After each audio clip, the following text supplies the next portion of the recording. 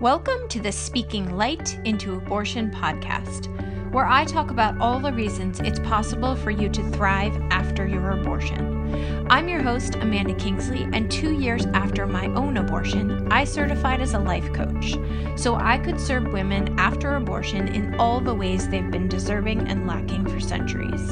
Consider this your launch pad for finding strength and community in yourselves and in each other. Woo-woo. Hi. Hello. I think I've only recorded like 4 of these. They still feel new and fun and juicy. And I'm like, what's going to unfold? Those are the best kinds of things, isn't it? It is. It's kind of how I ran my podcast, but we always had this very specific niche. Like whatever unfolds is going to be abortion related. But in this year, as I like widen my perspective, I'm like, anything could unfold. Buckle up. I love it. Okay, I will let you introduce yourself. But basically how we connected is that I saw you being coached and I was like, ooh, connection. And then I went and looked at your work and like said, hey, want to have a conversation with me? And here we are. So why don't you tell people who you are and what you do? Yeah. My name is Joan Chan. I am a family physician, and I am, as of this past year, also a restorative medical educator and coach. The thing I say is I help humans in healthcare make their experience of healthcare feel more human. And I have a podcast called The Other Human in the Room. I'm very pro-human. and I have this, I guess, hypothesis that I am acting out in everything that I'm sharing and with coaching sessions is, I mean, if we as a society and healthcare culture really centered helping those who work in healthcare really be deeply in good and loving connection with our humanity, I'm not saying that like all the problems would be solved, but we'd get a lot further along. And we could actually kind of get to actually really grappling with some of the major issues that there are instead of what happens now, which is people feel so dehumanized and disconnected. And then it caused so much more harm to ourselves, but also to our patients, to colleagues. It just causes so much pain. And so, yeah, that's what I'm about. Wow. So good. I was like trying to write the words fast enough, but is that a term you created, restorative medicine education? Or I made it up. Yeah, that's so good. I haven't like copyrighted it or whatever yet. Someone told me this, and I was like, I guess, but I just couldn't think of another word because in healthcare, there's like CME, which is like continuous medical education. And that's what like conferences are and stuff. And I thought, well, I'm not really interested in going to anything like that anymore. Like I'd rather have all my medical education be deeply personal. And I've been on, like everyone who gets to this work, on my own journey of doing this for myself. And so these concepts of like even restorative yoga or like restorative coming home to yourself, like including embodiment work, like that, all these concepts being really different facets of the same thing, which is just like, what if you are okay as you are? The word itself just has this energy of like, there is something to come back to. It's not like, so if I'm thinking about my abortion work, right, there's so much of that work is around the huge identity shift people go through on what for their first abortion, subsequent abortions, whatever it is. There's like massive amounts of identity shift that happens. And just that word restorative is like, what's so uncomfortable about the identity shift for people is like, I don't know who I am anymore. Who am I? Like, what happens now? Wow. Just that word of like, well, now we restore. My language is like, I'm not questioning my language. Like, I still like my language. I'm just like brain processing how it works together. My language is like, we birth a new you. But like, is it really new? No.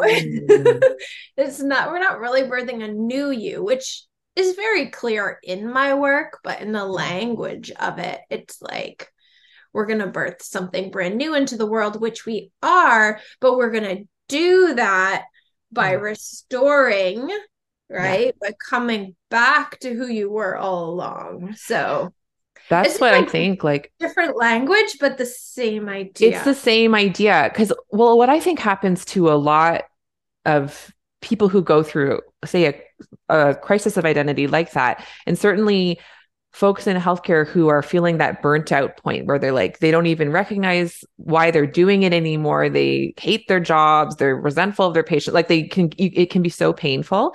And then if we talk about restoring, actually, sometimes that doesn't feel familiar because a lot of people, like I can relate, I forgot myself a long time ago. So it feels new. It feels new for the first time often to be considering, what do I want? What I want matters. Centering myself in my life is new because the last time I did it, I was 2 and I got punished for it. Do you know what I mean? Like, so then it actually, there's something where you have to like dismantle who you thought you were. So it feels like you are creating a new identity. Yeah. You know, it's just different language for the same idea. Yeah. Which is what we're all doing out here. Yeah. I just was questioning. I'm like, did we talk about restorative before we hit record or after? But when you said like, I gotta trademark that, or like, I don't even know what the words are because I'm like, it's so crazy because we're all talking about the same thing. Yes. Yeah. We're just really putting a different flavor and spin on it. So it is like a weird thing. But anyway, yes, we're all talking about the same things in this journey of figuring out what it means to be human. I feel like that's where my work is shifting. I spent like a good 3 solid years just solely abortion niched.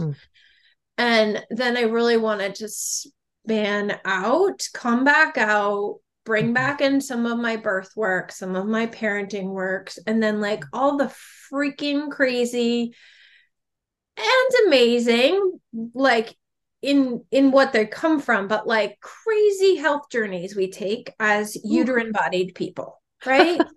Like, can we just bring it all together and come back to wholeness, which is like this restoring.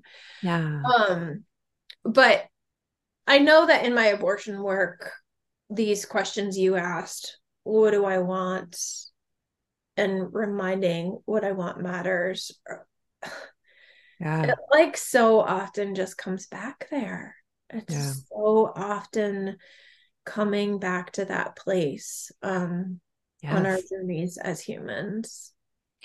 I'm feeling like I have this you talking about what you do, and also just like, so the idea that a uterine bodied person is faced with this choice, and then it's like, well, it's your choice. But what if this is the first time you've even been having had your choice honored, and it feels like there's still a lot of pressure about the choice and you know, like if you've spent your whole life not being given choices you know what I mean?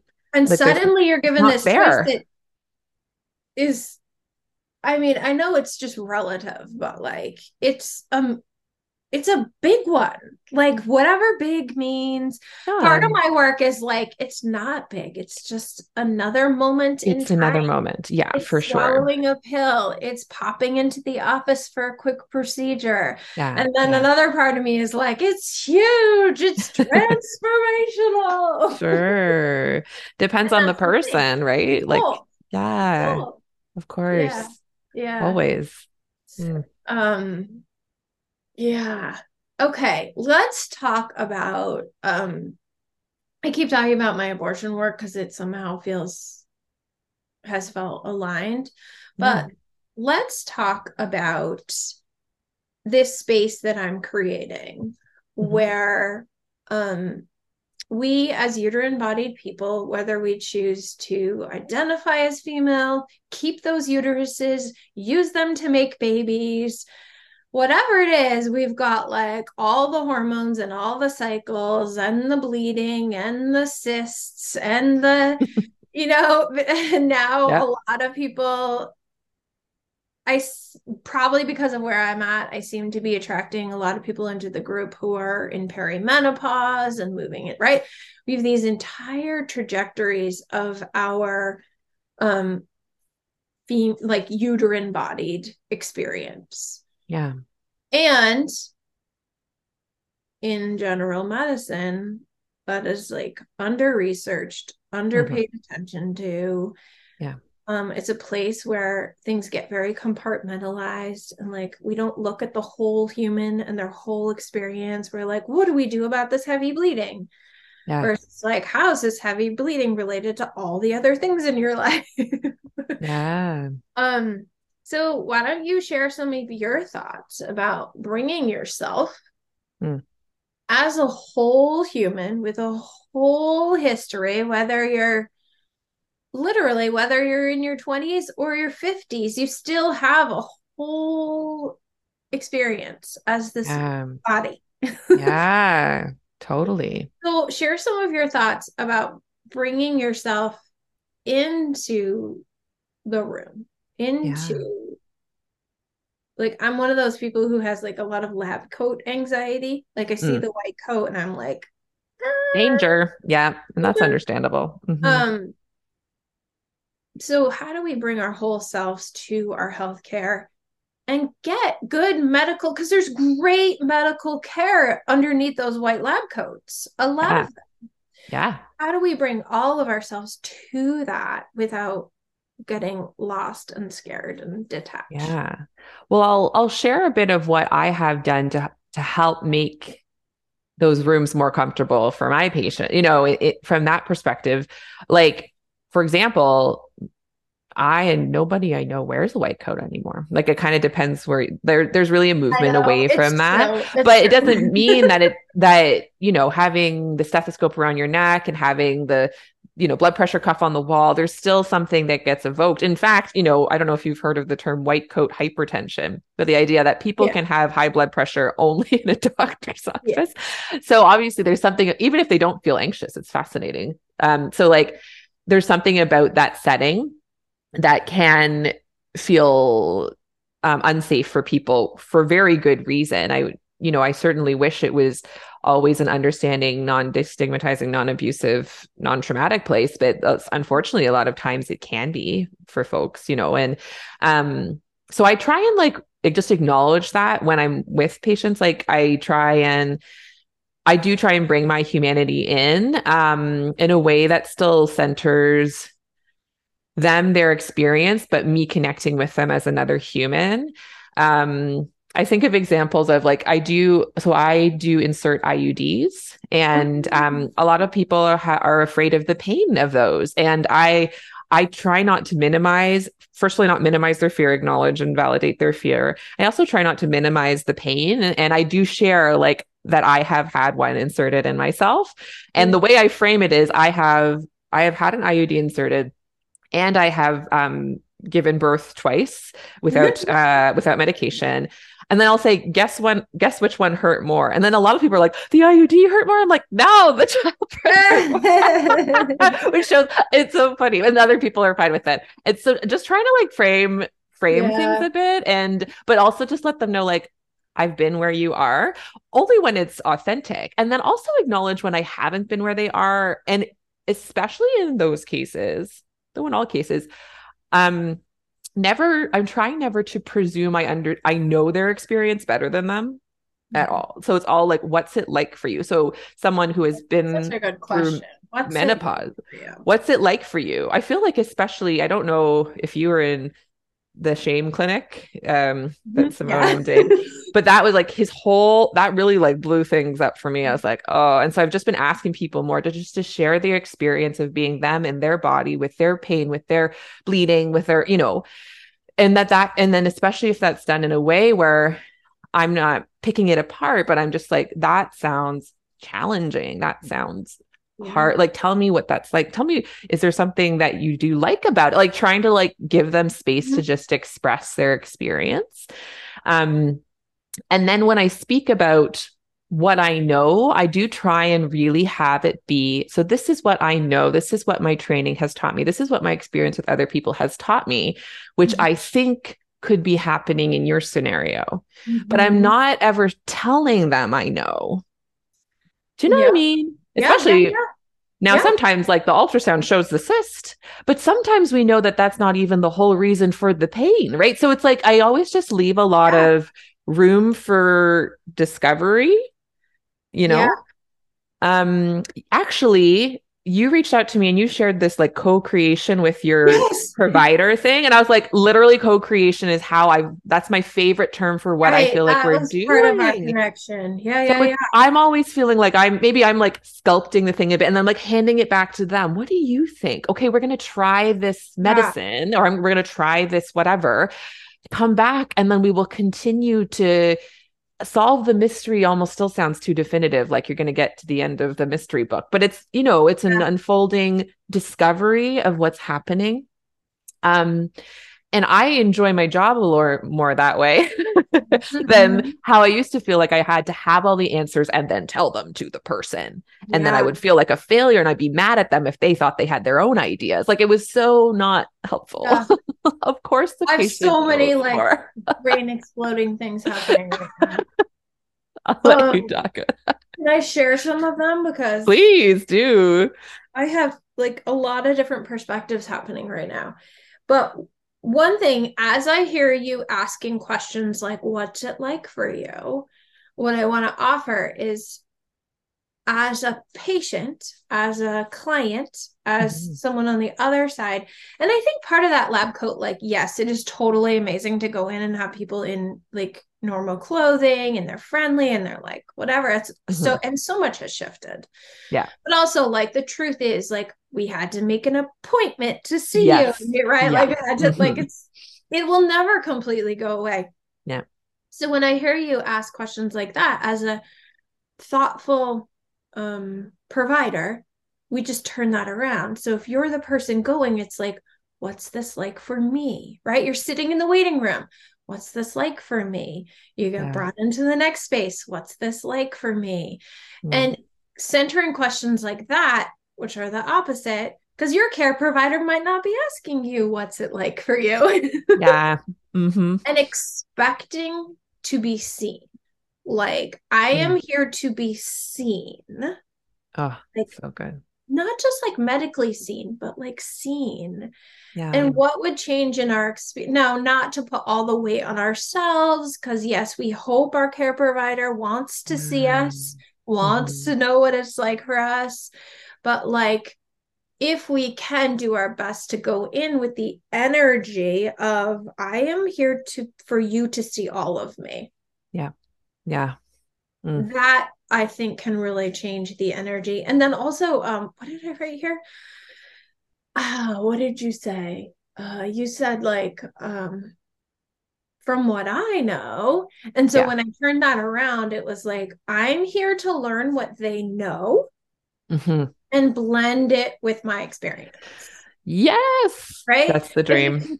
Come at it. Like if you as the patient or the client can come in going, reminding yourself, I'm here to learn what they know and blend it with my own experience. Now you're centering yourself in the care. So those were all things that came up for me. But then my brain had a breaking moment that I need to tell you about. So before I tell you that, did anything come up for you? Anything? I saw you taking a note. So I took a note, like, well, just imagining if patients had this intention of like, I expect to be seen. And I actually have had some humbling moments because I definitely can still get into the frame of, okay, we're doing it. We have a fast pace. It's a weird setup. And I've had times where patients have said, I can remember one, and they said like, no, you're not hearing what I'm saying. I didn't need this. I needed this. And I was like, pause. Thank you. Because a lot of patients are like, okay. And then and I understand why it's not, but like, and then like 5 months later, like, I never took your medicine. I actually don't believe in it. And you're like, oh no, so like when a patient, and I think a lot of times those patients get labeled difficult. Yes. Like, honestly. Yeah. And it's like, I just felt so grateful to this patient for saying that isn't what I needed to hear, and was so clear about what they needed. And that was so helpful for me. And I wish it was true that every provider and every encounter would receive that with gratitude. We're on a journey. But anyway, I think it's just so helpful. I'm using the word patient because I haven't yet found a different word. So I hope that's okay. No, it's its own little box. It's like a kind of a role. I don't really know what to use either. But I also know there's a phenomenon that happens a lot, and it's actually quite understandable, where patients come in and they're like, I know what's happening to me. I need this test, and it's because I have this diagnosis. And that is challenging when you are thought you were going to be there as the knowledge haver. Yeah. And so I have learned ways to still work with that and still honor the research and work they have done and what they know, but still say, this is really helpful. You've done this research. It's funny. This is literally the topic of my podcast, is like, Dr. Google. What do we do with Dr. Google? No, so, and saying like, you've done this because you really want relief, or tell me why you think it's this. You still can find a way in, and then let the patient know, like, it's important that I still hear the whole story. I may hear something a little different. I may hear a different clue that we have to at least rule out something else. So, not pushing back and saying, don't tell me what to do, but like, do you know what I mean? I use my hands a lot. As patients, it makes sense that we come in like kind of like intense and ready to defend ourselves and wanting what we've researched to be heard.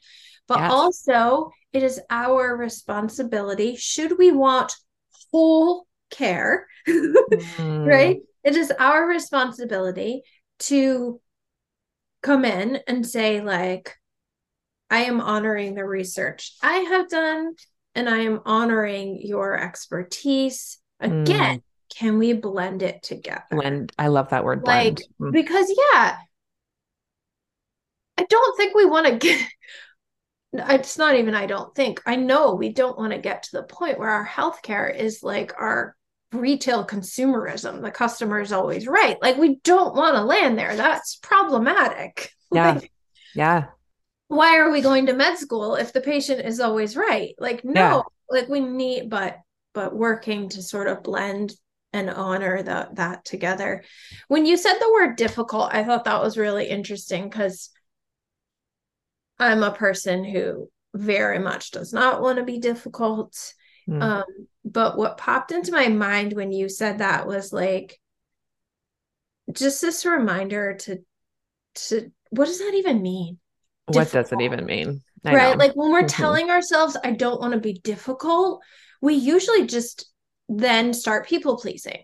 What if we tell ourselves, I don't want to be difficult, and then we stop and go, what does difficult mean? Does it difficult mean I just like, what does that really mean? Am I actually being difficult if I tell them about some other piece of my history? No, I'm not. But a lot of times we just stop at that. I don't want to be difficult. And we don't really question what difficult means. And I think if we just take that one next step, like, what does difficult mean? Am I being difficult if I do this thing? No. I'm not. No. Yeah. And that word really stuck out to me when you said it.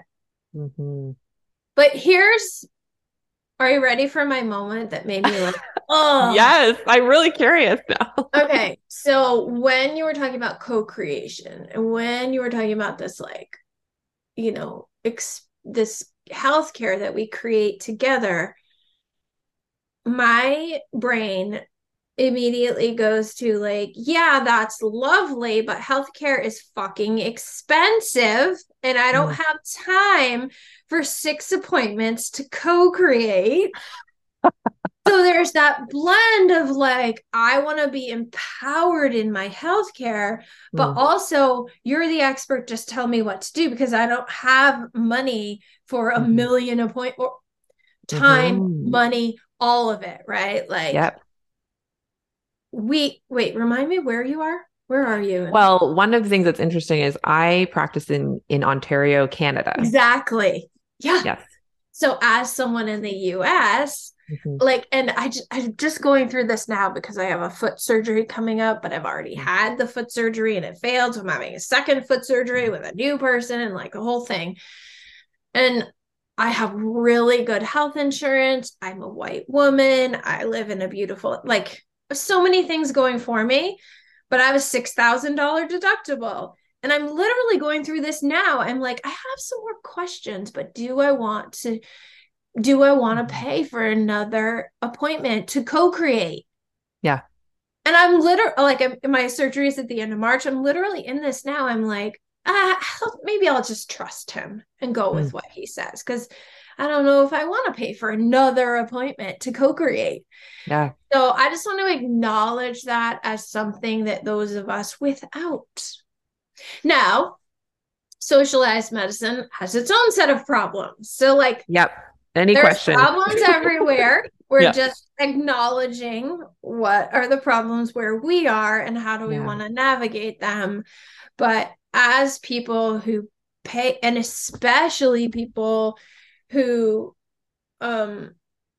like maybe my traditional Western medicine is covered, but I'm a person who also wants to see a chiropractor and an acupuncturist and an herbalist and like all that co-creation, cha-ching, cha-ching, cha-ching. Yep. So just seeing that part of us that's like, we know what's best, but we also have limitations on what we can really do. And so sometimes we're just like, tell me what to do because I don't want 7 more appointments to figure it out. And that may be a place where we give away our power and see them as an expert. There's just so many layers to all of it. Anyway, that was my moment where your brain broke. Yeah, I was like, oh, it's just so beautiful.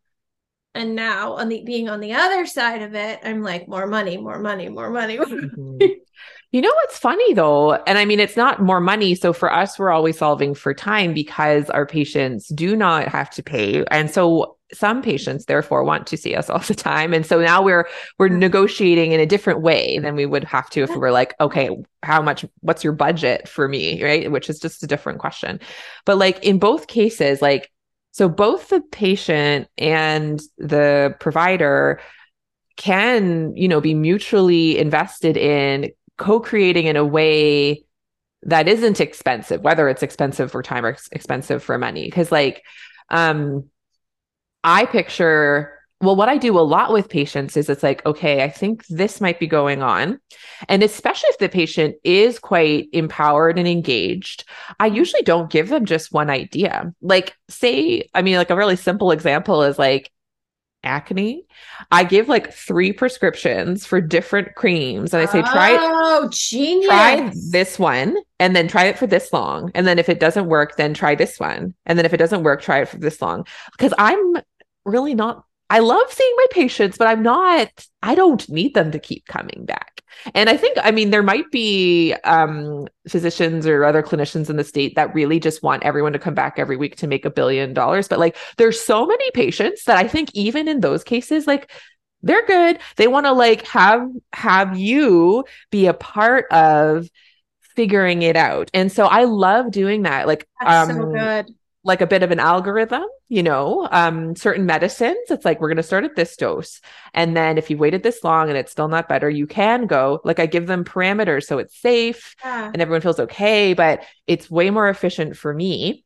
And, it's time saving for me. And therefore I have more time and energy to try and offer all patients plus time for myself. Right. But and then the patient doesn't have to keep coming back for sure.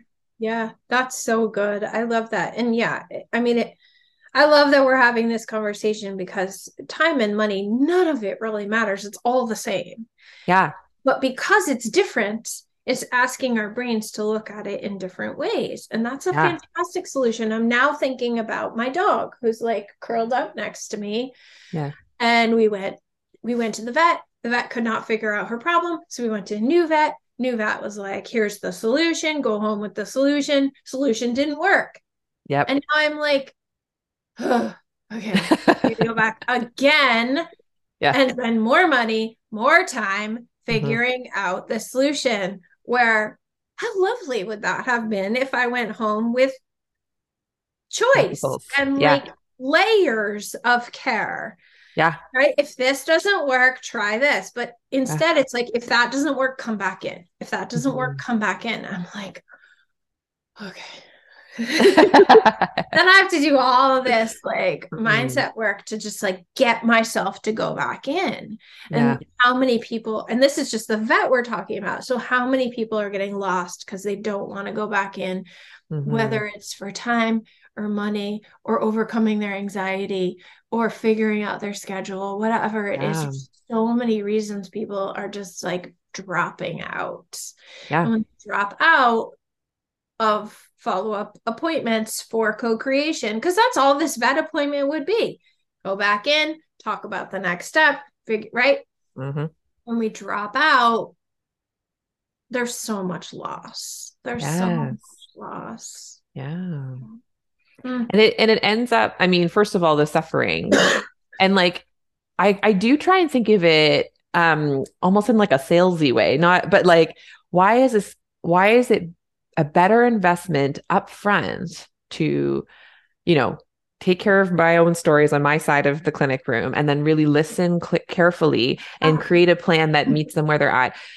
It's better for my overall hypothesis. If it's better for me, it is also better for them. And then, and so vice versa. Right. So it's like, sometimes if I'm in a patient role, it's like, well, I don't want to bother them with too much, or I don't want to be difficult or whatever, but it's like, okay, what are the pieces of this that just my gut tells me I really want to share, and whether they receive it or not is out of my control. But like, I want to feel like I've done my best to share the information that seems relevant to me about this issue that's going on, to kind of give it our best chance of like good co-creation, and that will be my best investment of my time and money if I share the whole deal. And even maybe asking some questions, or it's like, okay, you're going to try this medicine. Do you mind if I ask, like, if this doesn't work, what would that mean? How long should I wait for it to work? What will be the measures of success that it is working? What will it mean if I don't? Right? Like, sometimes we think that is being difficult, and listen, people are whatever, but like, if people feel comfortable to share and ask those sorts of questions with their provider, like, we know that's going to be a better management plan, because everyone's on the same page. Everyone knows when to go to emerge, when to come back, what's a red flag, like transferring that knowledge so that it's not just up to the doctor to say good or bad, right? Like, it's just so much better for everyone. Process from being on the other side, right? Being the patient, being the and when I heard you talking, and I thought about myself in two examples. One, with my own care and my foot, and then two, with my dog's care and the vet. In both those experiences, right? Because I am her voice. So in both those experiences, as you were talking, I asked myself, why didn't I ask more questions? Why didn't I wonder, like, okay, if this doesn't work, what's the next plan? Like, why didn't I do that? And the answer is because I was like, oh, please let this work. Oh, please let this work. Right? I want to believe that whatever they're offering me is going to work so badly that I don't even want to let myself go to the place of what if this doesn't work. So just seeing that, how might I prepare? Like, seeing that now, let's say I was headed to an appointment this afternoon from a mindset coaching well-being perspective, how might I prepare myself to notice that moment where I'm like, I hope this is the answer. Just give it to me and I'll leave. It's not that I'm afraid to be difficult in that moment. I'm just like grabbing for the easy button, and I don't want to face the fact that it might not work. Well, I would just like offer self and offer you and anyone with that mindset so much compassion. Of course, you want the first thing to work. You are in pain, in suffering in some way. That's why you've gone to a clinician, right? We want it to go away and we are hoping it'll be fast. And often I will say, I use a lot of like, I wish, I hope, say like, I wish I had a fast solution to this. I say, trust me, if I had the solution to aging, the solution, like in the right context, I even use a bit of humor, right? Like trust me, if I had a fast option where I just like spray something in your face and you never feel the symptom again, I obviously am going to that and I'm going to make $1 billion. Like I kind of do that. That's like literally a version of my script that I do a lot. Cause like, of course we both wish this was simpler than it may end up being. Totally. And I am like, I'm kind of saying what I would say, like I am providing the thing that I do believe based on my experience has the best chance of, getting rid of this symptom or whatever the thing is that we're aiming for. And I want you to be prepared in case, I say like the extra script or the just in case script. I'm like, I hope you get to just shred this. I hope this, and it's like, I just know that it's hard to come see me or it's expensive to come see me. So do you see where it's like, and then from a mindset perspective of the patient, it is as much as you feel it's available to you to ask, like, what is it that you think is lost if it's not solved fast? Understanding, of course, we want to get out of pain fast or whatever, but like, I almost think of it as, not to bring it, I know we both know Simone Seol's work because that's where you saw me being coached. And I know that's about marketing, but everything she talks good about, in my life is somehow connected. It's I'm like obsessed 5 with degrees to Simone Seol. I know. Her concept of like winning result versus bonus result, or like a process goal versus like an outcome goal. Because I think there's something to be named, which is neither you nor me, in this case, say we're acting out these roles, have full understanding, knowledge, or control over the body that we are trying to tend to. It's like a garden. I think of the body as like a garden. And so we're going to try a little fertilizer. We're going to try pulling up these weeds. We're going to try these things, knowing lots of knowledge here that's like, this is likely what's going to happen. But I say likely a lot. I say, because I am not a fortune teller. Yeah. Anyone who pretends to be a fortune teller, anyone who's like, I will take away your pain in 2 seconds flat, run for the hills. Because for sure. So that's like how that's sort of what came up for me when you were sharing that. I'm thinking about, so like, again, as you talk, I'm always processing back. So I'm thinking about even just the vet, right? Like the vet definitely did that. The vet was not like, this is going to work, have a great day. The vet was like, if this doesn't work, here's what we'll do. And what I was the one who was like, not listening. This is going to work. Definitely was on me. Like I can self-reflect and go, they gave me plenty of opportunity to sort of have that conversation and hear that this might not work. I was the one who was just like, please let this work. Please let this work. Please let this work. So the words I came up for myself, which might help other people, who knows, was like, just like to remind myself, I'm going in for the next step. Because I'm a very all or nothing person. I have programmed my own brain to be very all or nothing, and I'm trying to unprogram my brain to be very nothing. So for me, I think those words would be very helpful for me going into an appointment for my kids, for my animals, for myself, like to remind myself, I know you want the end result, Amanda. Of course you do, but we're going in for the next step. And that way, if I believe I'm only going in for the next step, then I also believe there are more steps. Whether the next step is like freedom and it's all fixed, or the next step is like, that didn't work. Here's why. Let's try this. But those words for me, I think from this conversation, I will carry into my next appointment, hopefully. Love that. Can I offer another additional, because it goes with next step. Yeah. But in some ways, one concept I really like to think about for myself is scarcity versus abundant mindset, Yeah. which is a bit of like, so scarcity being black or white thinking, and then abundant being all the gray, and there's lots of richness and there's lots going on, right? Yeah. And so it's very easy when we have a medical problem, like something is off in our body, something feels wrong or strange or weird. Of course, our brain is very focused on that and focused on and really like amplifying that in our mind and our experience of like, that's good, right? Because that's like, I need help. I need attention. I need to go, right? Like it's like a little flashing light somewhere in our body, right? And especially then if that really ramps us up to think like, and I really, same, also a human who needs healthcare, right? So like, I can get this way too.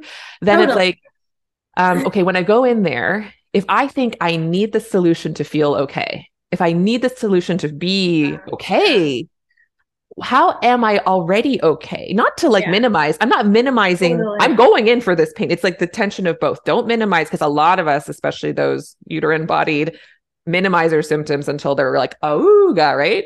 And so it's like honor what's there and honor that this is just one part of the garden or whatever. Like what else about me is so well, and that can't be changed by whatever happens in this clinical appointment, because I actually already love singing. I love laughing with my kids. It's harder to do when I'm in pain, but I have that available to me too. That might take some of the pressure off internally. Yeah. Does that make sense? The way totally. And it's just, and I love it because this new space I'm cultivating is called the full spectrum space. That is so much it is like, yes, you are the thing you're going through, and you are the one laughing with your kids, right? Like let's look at the full spectrum experience you're having as a human. So that was just perfect. I love that. It's already been 45 minutes. But I think I have to ask you this question. Let's do it. If you have a few more minutes. I do. So we met through the coaching world, right? Like, so I know you have that lens. And we met through Simone Seol, who is a marketing coach, and very much her marketing message is like, give value. That's how you market. And so throughout this conversation, I've been thinking a lot about that model of care. Like as coaches, we believe, like it's in our culture to give resource, to give value, to give option, to give choice, to give tools, to give resources. And that's such a beautiful thing that does not really exist the same way in the medical model of care. I concur. You're not wrong. The model of care is like all your tools, all your resources, all your choices, all your directions, all your medications, all your surgeries are behind this wall. Come into the wall and I will tell you what they are. Do you think that will change? And I'm talking about medical care, but then I'm also talking about even just therapeutic care, right? Like a lot of therapists will come to me and be like, well, yeah, you can do that because you're a coach. I can't do that because I'm a therapist. No. Right? It's like, I can't give value ahead of time. I can't talk about my own personal feelings on things. I can't this, I can't that. And I'm like, why? Why? This is so messed up, right? Like, what would happen in a world where medical providers were marketing in that way, right? Like, I'm calling it marketing, but like, right? Like, what if your healthcare provider was giving you all those tips and tools and tricks behind in the world? And you were receiving them, and then you were going in, and just like a client pays us for the coaching, they already have received results by being in our in our world. Yes. They're paying us for that extra one-on-one connection, but they're coming in already being changed. Yes. We're so much in the medical care, like we're just going in for the first introduction. Mm-hmm. You know, like with my foot surgery, like first foot surgeon became a nightmare, didn't work. Go in to see the second foot surgeon. I knew nothing about him. Mm-hmm. Other than, you know, the bio I read and like a few reviews, like I know nothing about him until I get in the room. And so there's so much pressure on that moment because I don't have the marketing warm up. Yep. Totally. That's my thought. I'll shut up now and let you share. Well, it's funny. It's like clearly you've been like reading my diaries or something. Cause like this is like when I discovered coaching as a modality, which was, I guess, over a year ago now, but like a year and a half ago, I was like, oh, this is what would save healthcare.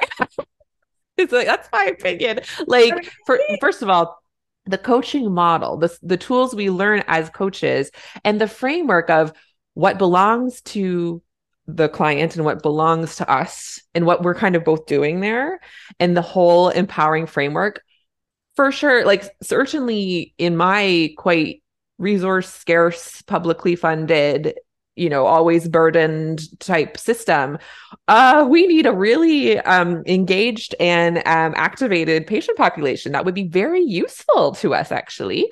But we have this mindset, which is shifting away from paternalistic, but still has these like paternalistic, I need to know best things. And I have seen, certainly it's changing. A lot of clinicians are doing that, reach out to patients, like it's like patient awareness or patient education. Like I see physicians like on TikTok or whatever, and they're like, hey, like this is actually and so we see that globally, but I don't see that at all as a model that we are kind of teaching to each other within our clinic. And that's like literally one of the things I want to do. So like I'm doing this restorative medical education stuff, but I'm also like, how do I also bring this into my practice? So like a small example is I gave a town hall webinar on Zoom for my patients where I like shared with them, like, these are the ways you can access, like some of it was like basic. It was like announcements. Did you know we have online booking? But like, and a bunch of them didn't. Like, it's like basic. It's marketing 101 of like, tell your customer, but like tell them how they can access you. Tell them how, when to access you, what results they can expect. Like you think of it in that way, but we don't, because like most clinicians are just like, there's so many patients. We're not thinking proactively, and we're not business minded. Especially we have weird money thoughts in Canada, is my opinion, because it's like not direct. It's interesting.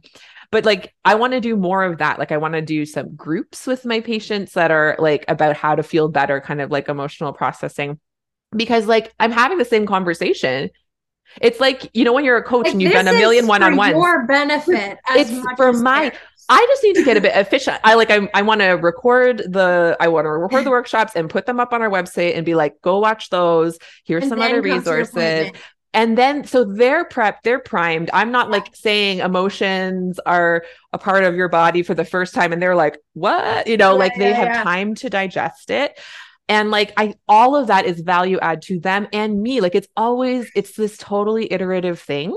And so I'm doing it at my own speed and what makes sense to me, but like, it just keeps being true everywhere, that like, what is good and will serve me and make my job easier ultimately makes it easier for them too.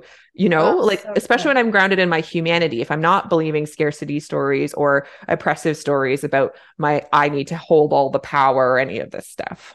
So I am like, coaching. We need it. And like I said, in one little interaction where I was watching you get coached. So I feel like I should apologize that I just brought that up if that's what you're already doing. Not like, I'm sorry, but maybe you're already doing this and we should all be following your stuff. I just did like a quick scan. I was like, come have a conversation with me. Yeah. But yeah, let's keep following and sharing the work of people who are doing that. I Yeah. love that you did that. I can't Yeah. even imagine one of my physicians having a little town hall meeting. I would have been like, that's just giddy. That's amazing. It's so good. You see, there's some examples. So I good. see them more in the States because like private, I don't really understand, but there's like private practice physicians and then they have Yeah. to market themselves, right? And so I see then, Yeah. you have a Facebook, physicians with a Facebook Live every week for their patients. I'm like, whoa. So, I mean, it's different everywhere you are in terms of the financial incentive to do it. But like, I'm fine financially. This is actually like the emotional satisfaction investment. That's what I'm going for these days. Yay. Okay, so where do people follow you as as an example of this happening, of this existing, of this working? Yeah. So I'm at Joan Chan MD on Instagram, TikTok, and Twitter. Oh my God. And then joanchanmd.com is my website. My niche is folks who work in healthcare. And I know at least I've heard one person, like my sister-in-law said, "Oh, my brother listens to your podcast and he does not work in healthcare." So I know there's people. Love that. So that's fun that there's like Love that. folks out there, even like people I went through certification with. And then they, so then we follow each other and they interact with some of the stuff. And you're like, I never thought about how clinicians would have that to think about that. And so it's neat. It's not at all the primary purpose, but a side effect is also like reminding people not in healthcare that people who work in healthcare are human. And I feel like that is, if we remind it, everyone reminds that we're all actually just humans doing our best to take care of each other, but we're working in quite an oppressive set of rules and systems. We didn't talk about that too much, but that is my underlying belief, is that is really what causes us to harm each other so much. So if we understand, though, the person sitting across from us is human trying their best, we're a human trying their best, right? So and then the podcast is the other human in the room. Again, just reminding, 2 humans, 2 brains, 2 bodies. How do we take care of both of us? And then that will be us doing our job best, so. I'm so glad we connected. Me too. This was fun. Great. I'm excited to share it. And thank you. Thank you for doing your work in the world. Thank you for doing your work. Like when you sent me that, like, it's so, I don't know why I didn't think about how, of course, there will be people who are supporting and coaching those who need to interact in the patient role, but it's so wonderful because like all together, we're going to figure this thing out. Perfect. Great. I know, right? Good.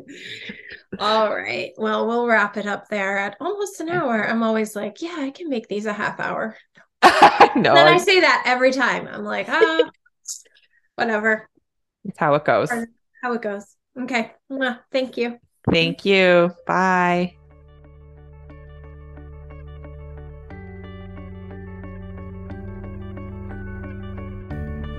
Thanks for listening, and as always, please consider sharing, rating, and reviewing this podcast. It helps me reach a wider audience and invites more people to thrive after abortion. If you're someone who chose abortion and find yourself struggling, hiding, or wishing you could move beyond your experience, head over to my website and book a free call. We'll talk about how you can start living the life you made your choice for.